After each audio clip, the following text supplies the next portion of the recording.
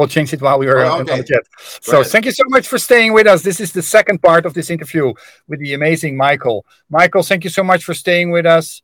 We have another 10 minutes. It's bonus time for the people who are listening to this show. It's always a bonus and a pleasure talking to Yeah. you. So Thank you for being so generous. Thank you yeah, for being so generous. yes, the floor Yeah, is yours. I wanted to talk. So since we had talked about we are part of nature, humans, and we play Monopoly game, which is all the systems. Every system is based on a financial principle. I was thinking about your, because inspiration is everything for you, and I understand that. I believe that inspiration is everything. We don't do anything if we are not inspired, right? Yeah, But I that's wanted right. to explain to people how limited it is to have inspiration through systems versus how rewarding it is. And once you compartmentalize that, then so for example, as a human, I say, hey, Bart, let's go on a camping trip. You know, uh, I have a camper. Let's just go on that camping trip. And this is somehow resonating in you and say, I like Michael. And I actually wanted to go to Yosemite all my life. So let's go to that camping trip. So I inspired you with my personality and with the place you want to go. And that's a human and natural inspiration. Now, in a system, I say, okay, Bart, you can sell your product to IBM. I have the contacts and everything. Or you find it out, you just type it in and find it out, or LinkedIn or something is connecting with you. And you say, I got to do this to make money, that I can go camping, that I have the possibility to go camping with Michael to Yosemite. And this is what we're doing on all the things.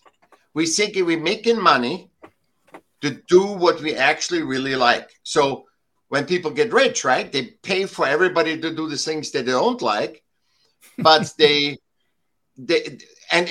is weird because by that we have to think through it or do mind construct through systems that we actually can be humans, and it makes no sense. I'm not saying without money you can go camping, but be aware of that, compartmentalize that through living to experience human life and nature through a system is always taking a lot of life force from us. That's why I said, I cut off my finger to get your attention in front of all, but I only have 10 fingers to cut off. So this is what I want inspiration. I want people to see why they're inspired. And what happens is, this is the downfall. The downfall is when we get money, we all have a lack of money. The billionaire as well as the beggar are both thinking of, money. The billionaire to keep his lifestyle and not lose the money, and the beggar to get finally out of his misery. The problem is, what this creates, this lack that we have in the financial world, what this happens is it makes hope a very amicable or desirable emotion. So a lot of people that run in the monopoly system, getting attention, more views, more likes, influence the other, all run, their inspiration is false hope. And I hope this is making a lot. This is a great episode. This is a great 10 minutes.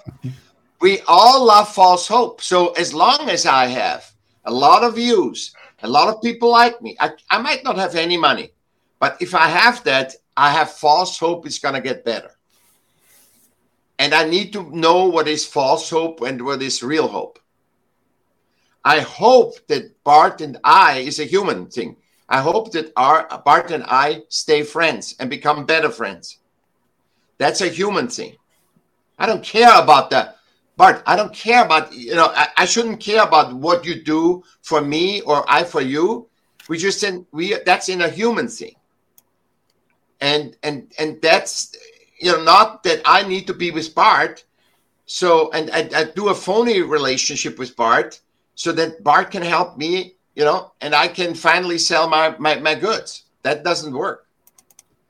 No. And that's and that isn't everywhere. This is sadly everywhere. There's very few people like you, Bart, that are human.